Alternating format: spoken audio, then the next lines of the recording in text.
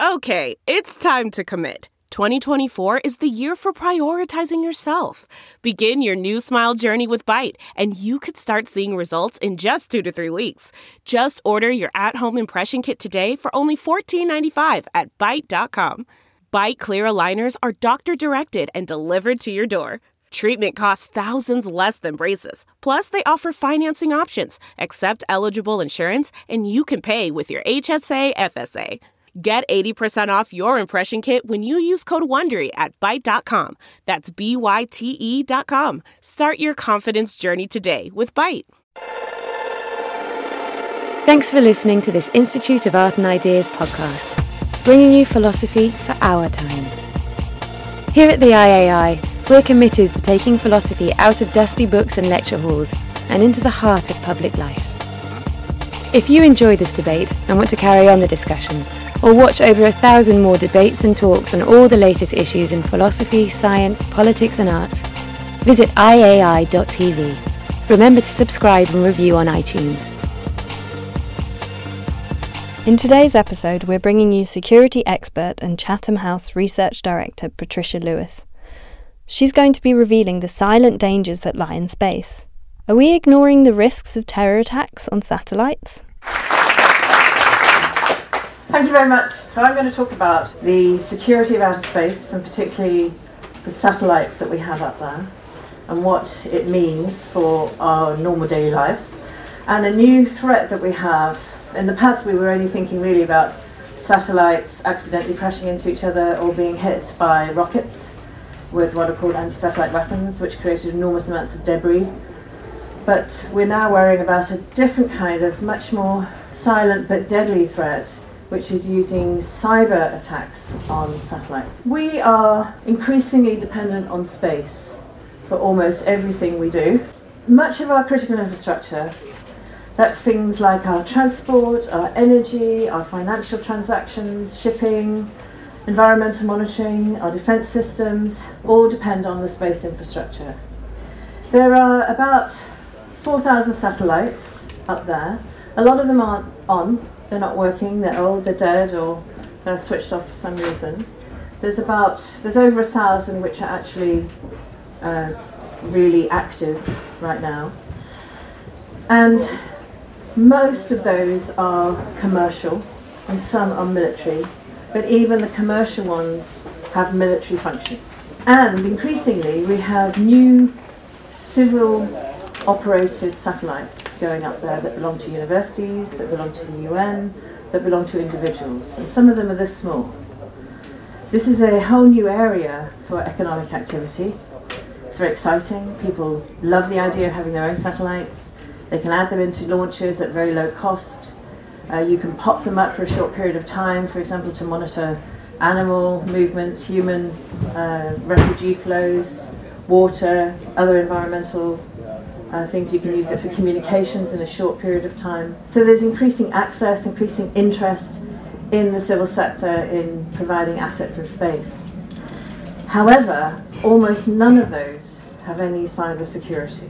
So this is an example of the type of satellite that's going up there now. And I wanted to look at these sorts of satellites because this is where I see some of our most vulnerable areas. You have a mobile phone, and on your mobile phone you probably have Google Maps or something equivalent, and you can find your way around Hay, around your other place, anywhere you want to go in the world, using, at the moment, Global Positioning System data. It's called GNSS data, which is Global Navigation Satellite Data, System data. And it provides 3 pieces of information. It provides position, it provides navigational data and where you want to go, and it provides timing data. And this information is used in almost everything now. In our financial transactions, the timing of our financial transactions uses PNT, positional navigational timing data, from these satellites. Go and use our debit card in the machine. We're using that global positioning data. When we are buying our tickets online, when we're buying our tickets in the machines in the train stations, we're using that data. Some of us have now water boilers at home for our heating. that uses global positioning data, because you are now using your iPhone to control them, to tell them when to switch on and when to switch off. This is part of what will become the Internet of Things. We are now having, you've probably seen the adverts, you can switch off your iron, you can switch off your toaster, or using your iPhone, or your equivalent smartphone, I should say. We're all being connected. The sensors, the interconnectivity going through the internet is now meaning that we're all connected, but it's all relying on this position, navigation, and timing data. This data is embedded now in almost all electronics that are being produced, or the receptors for this data. So satellites are essentially big digital platforms in the sky, or small digital platforms in the sky. But if you think about the whole network of satellites, it's one digital network. The information is going up, the information is coming down, and it's helping us make sense of our world, it's helping us predict, it's helping keep us safe. It's really important. It's helping us navigate, it's helping us do almost everything we want to do. But because of that, we're vulnerable to a number of things about it. We're vulnerable to its integrity. Is it telling us what we really think it's telling us? Is it true? We're vulnerable to being on or off. What do we have if it's not there? What will work if it's not there? And we are vulnerable to it being hacked. We're vulnerable to it being interfered with. So these are now some of the big concerns that a number of the large countries that have space-based assets out there, and the UK is increasingly one of those. The United States and Russia are the two that have the most satellites up there, but countries such as India, China, Japan, a number of Middle Eastern countries, European Union has its own set of satellites, I showed that earlier. These are all now major space players. And when they were designing these satellites, which take many, many years to design and build and be tested and then launched, they weren't thinking about cybersecurity at all. Cybersecurity wasn't a feature. And it probably wasn't a feature in most of the components that they were buying in when they were buying in rather than building them. So almost all of the satellites that are up there, be they military or civilian, have very little cyber protection. So cyber vulnerabilities in our space-based infrastructure have serious risks for the ground-based critical infrastructure in our countries, regionally and nationally. For example, we look at our energy distribution. That requires on the timing data, fundamentally. Our financial distribution requires the timing data, positional data to work perfectly. Our maritime, our shipping, requires navigational data, timing data to work. All of the electronics that we're using requires this. So any interference with it, any switching it off, is a real problem. And a lot of people think that what they're doing is not connected to the internet or is not connected in any way to the outside. They think they're air-gapped. So, for example, we recently produced a report at cyber vulnerabilities of the nuclear industry. Many nuclear operators think that they're completely air-gapped, that they're not connected in any way to the outside world, that their systems that are running the nuclear plants are standalone systems. Many of them think that because they're old, bespoke systems, that means they're also similarly invulnerable because they're not subject to the sort of viruses that are coming in through the internet. So if you walk into one of those stations and you put a jammer, an ordinary signal jammer on, almost all of those electronics would just die. That tells you that you're connected. Okay? Also, as you well know, if you think you're not connected, that's probably the bit where you're most vulnerable. The moment you think you're secure in this world is the moment that you are perhaps the most vulnerable. That's my bit of philosophy thrown out to you. If you imagine that you have a computer-based system that is not connected, for example, I heard recently that in a power station, not a nuclear power station, they had made the assertion to inspectors that they were not connected. And they didn't realize their vending machine was connected to the internet. their vending machine was connected to another control system, which was then connected to their bigger control system. People don't understand often the connections that exist throughout the systems that they have, and they don't realise that the point of vulnerability is the point where they haven't thought about and where they might get an attack. And these viruses, or these bits of programs that can interfere with the other programs, can come in through all sorts of strange and interesting routes. And there are people out there who have set up programs to just automatically scan for the points of connection and the points of vulnerability. So this is all being done now automatically and digitally. So it's not like just somebody sitting at a computer, being clever. The cleverness was when they sat at a computer earlier and designed the scan program. So this is going on all the time now. So if you have a vulnerability, if you are connected, you're not safe. But that's good, because we can't be safe. Next slide, please. We also have enormous military reliance on satellite technologies for our intelligence gathering, navigation, targeting, communications. And so within the military infrastructure, cyber vulnerabilities are a major concern. Command and control systems for the nuclear missile program, for example. Command and control systems for conventional forces.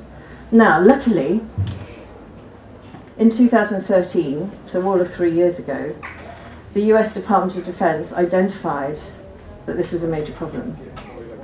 They identified some 13 points of vulnerability in their command and control system, and they've been working ever since to fix that. We can hope that other countries, particularly those in alliance with the United States, who aren't as transparent and don't talk about these things as much, can also be doing the same thing.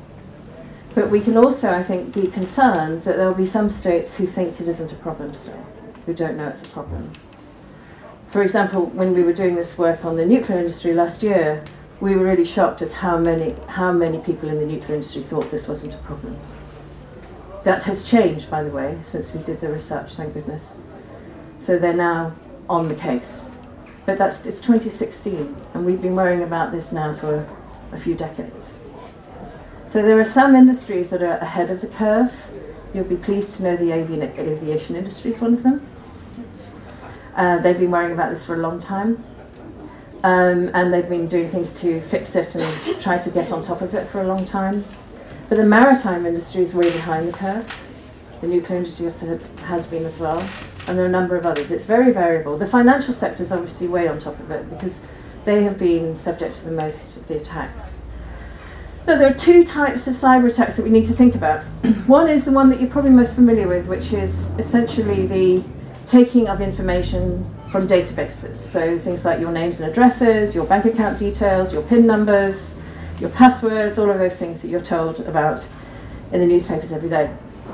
But there's another one that worries me a lot, and that is the actual taking of control of industrial control systems. And Stuxnet as a virus was designed to interfere with a particular control system on a particular piece of machinery. And it was a bit of luck whether it made its way in. And we think it made its way in through a memory stick. Somebody, one lapse, that's all you need, one lapse, an insider person, getting a bit fed up with the useless computer system that they have there and can't, do his or her emails or, watch what they want to watch, and putting in their own memory stick. And it happens all the time. We're told at work not to do that. Some of us aren't even told that. We're told at work not to, put in lousy passwords and so on, and we breach those all the time. This is human behaviour. So human behaviour is really important in this. So somebody did that. They infected the whole of the centrifuge program. These Siemens technologies were then interrupted by the virus, and a lot of the centrifuge program shut down. Now, one of the things that you also know, I'm sure, is that people have, because it's spread everywhere, people have got this virus now and they are reverse engineering it. And they're playing with it. And there are lots of things you can do with these types of viruses. So, for example, if you got them into a nuclear power station, you could shut down the coolant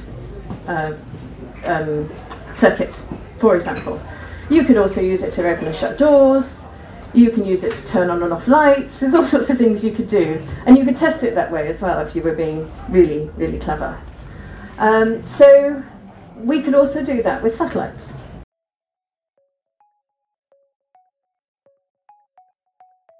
Do you want to hear more from the world's leading thinkers?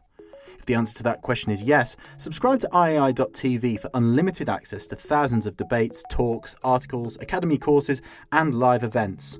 Are you bored of the surface level news, politics, sports and entertainment coverage on your newsfeed? Go deeper, get the philosophy behind the news and get the latest big ideas from the world's leading thinkers on subjects at the core of the human condition, life, the universe and everything in between. It's free for the first month and there's no commitment to pay, so subscribe now to understand the world beyond the surface level. If you go to the next slide, please. So one of the things that we're really worried about with satellites is the amount of debris that's in the sky. I mentioned a large number of satellites that are just not operating. So why aren't they down? Well, they're not down because they're up there and then they stay up there. To bring them down would require quite a lot of energy and all sorts of clever manoeuvrability that they weren't fitted out with in the first place. So the idea is that when they died a natural death, they would just sit there. Unfortunately, just sitting there means that nothing else can sit there. Right? They're taking up that space. So they are just sitting up there as debris. Now, I'm sure everyone saw the film Gravity, so you've got some idea of what happens when satellites collide, or what happens when a small piece that's broken off something collides into a satellite, or when a rocket hits a satellite, as we've seen on a few occasions through what's called anti-satellite weapons testing, and you create this enormous amount of debris. These are tiny particles, some of them very big particles, and we can watch those and track them, and you can see them coming, and you can, if you're on the space station, you can kind of dodge out of the way, as has happened on occasions. It's extremely dangerous. A particle this size, or even smaller, can do enormous damage, for example, to the solar panels of a functioning satellite. So creating debris is something we try to avoid. But if you were in a conflict, if you were in a war, and you were at war with a country that was using its satellites to be able to direct hits against you, you might want to destroy those satellites. In the past, the only way you could do it would be to send up a rocket to explode near or at that satellite.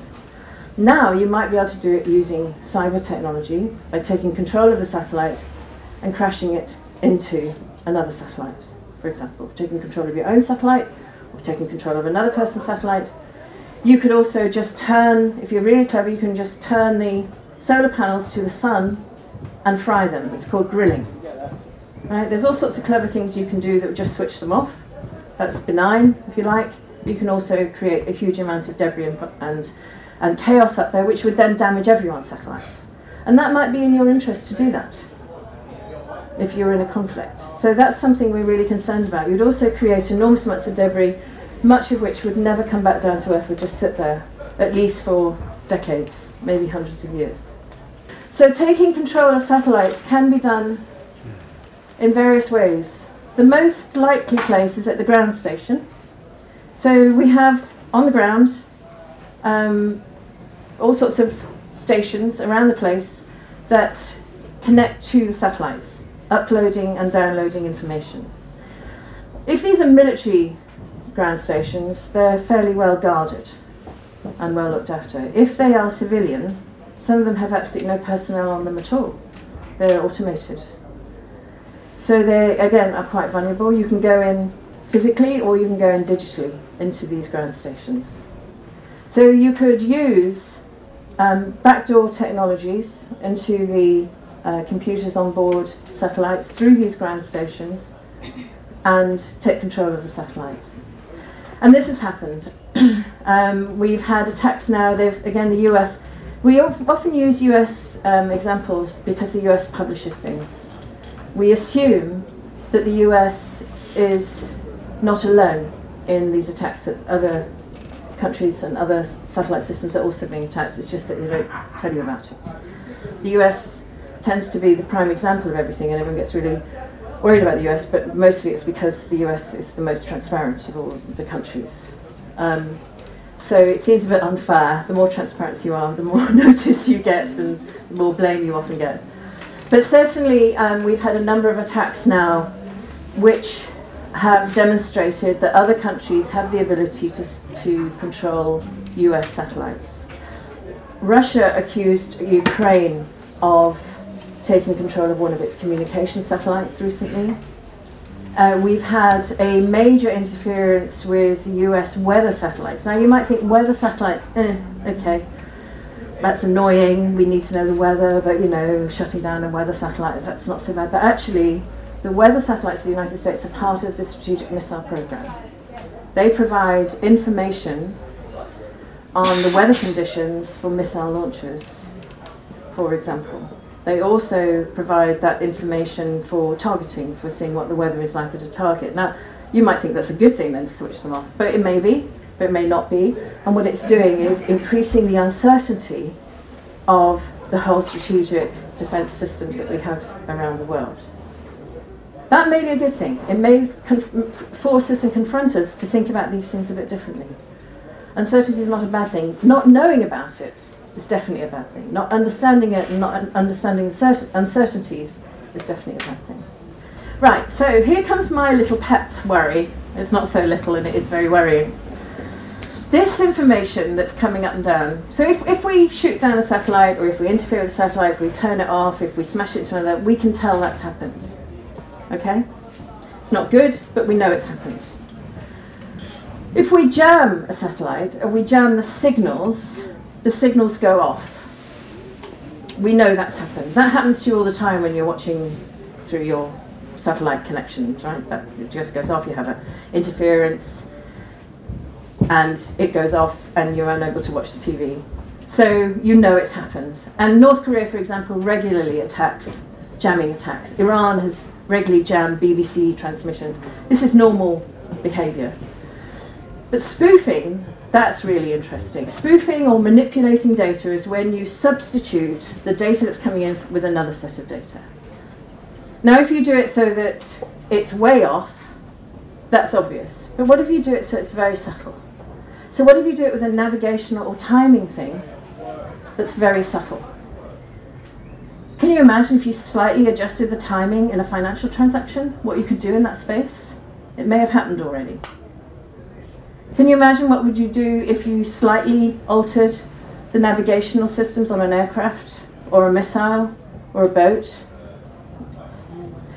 Fishermen are doing this already, by the way. People fishing that are not allowed to fish in certain waters are making it look like they're here when they're actually here. They're doing it the other way. If you combine these, you can completely take down the power grid, you could destroy the financial services, you could turn off almost every power station you wanted to, nuclear or otherwise. You could have a lot of fun. Next slide, please. So the main vulnerable points are ground stations, uplinks and downlinks, the insecure supply chain technologies, so that's everything you buy that's not cyber protected and that have back doors, which is just about everything you buy, and the global navigation system data that we use all the time. The good news is that we're not going to be completely reliant on the global positioning system, the American one. There is going to be extra resilience in that the European Galileo system is going to provide a lot of the data, and it's slightly different, and it uses a different timing system, and it uses different channels, so that increases the resilience, but they're all vulnerable. Okay, so what can we do? We can either give everything up to the security service and say, okay, you take care of it and control it just like you do with missiles and so on. I think that just isn't going to happen. Space is too important for ordinary people. It's too important for businesses. It's really important for example, telecommunications, all of our television that's beamed across the world. That's what we use it for. A lot of what we do on the internet can be done through underground cable, but there's still things for space such as environmental monitoring, monitoring of crops, monitoring of water flows that we can't do really well any other way. So I think we need space to be accessible for everyone. But cybersecurity increases the cost, and that's very difficult for commercial companies, for universities, for individuals who are trying to put satellites up there. So how do we create a level playing field for everyone? And some suggestions is that we go through the UN. There's a body in Vienna that looks at all of this stuff in the wider way. There's a body in Geneva that doesn't look at it. It should be. Do we need laws? Do we need regulations? How do we do that? Do we want an approach that is still innovative, that is still free, that still allows people the access? Or do we increase the costs and deny people the access? Next slide, please. So I think in the end, I'm going to get down to this. Insurance is a huge part of the space industry. There are specialist providers for the insurance of launches. And they're very high cost because launches often go wrong. And most of the insurance is in that part of the space network. So once they get up into space, obviously there's some insurance in case they don't work. We've seen that in a few cases, but for the most part it's at the launch where they're most vulnerable. And those launches, if you've got a small little CubeSat or you've got your own little satellites, they will sit as a sort of piggyback ride on those launches. And you don't pay very much for that launch. And that's how universities, that's how a lot of schools and so on can get their little satellites up there to do their scientific work. But what if insurance required the cybersecurity as well as the launch insurance? What if it required that each of those was protected against cyber attacks in the best way they possibly could and could be maintained in that way? And they made it a level playing field for everybody. And it seems to me that that would at least then create a situation where the supply chain would have to create the electronics that were then best cyber protected for everybody to be able to use. Thank you. Thank you for listening to this Institute of Art and Ideas podcast. If you enjoyed this debate and want to carry on the discussion, visit iai.tv. Remember to subscribe and review on iTunes. Why? If you have T-Mobile 5G home internet, you might be hearing this Why? a lot. Why? Every time your internet slows down during the busiest hours. Why? Because your network gives priority to cell phone users. Why? Good question. Why not switch to Cox Internet with 2 times faster download speeds than T-Mobile 5G home internet during peak hours? Okay. Stop the whys and visit cox.com/5G home for details. T-Mobile prioritizes certain T-Mobile phone users over home internet users during times of congestion.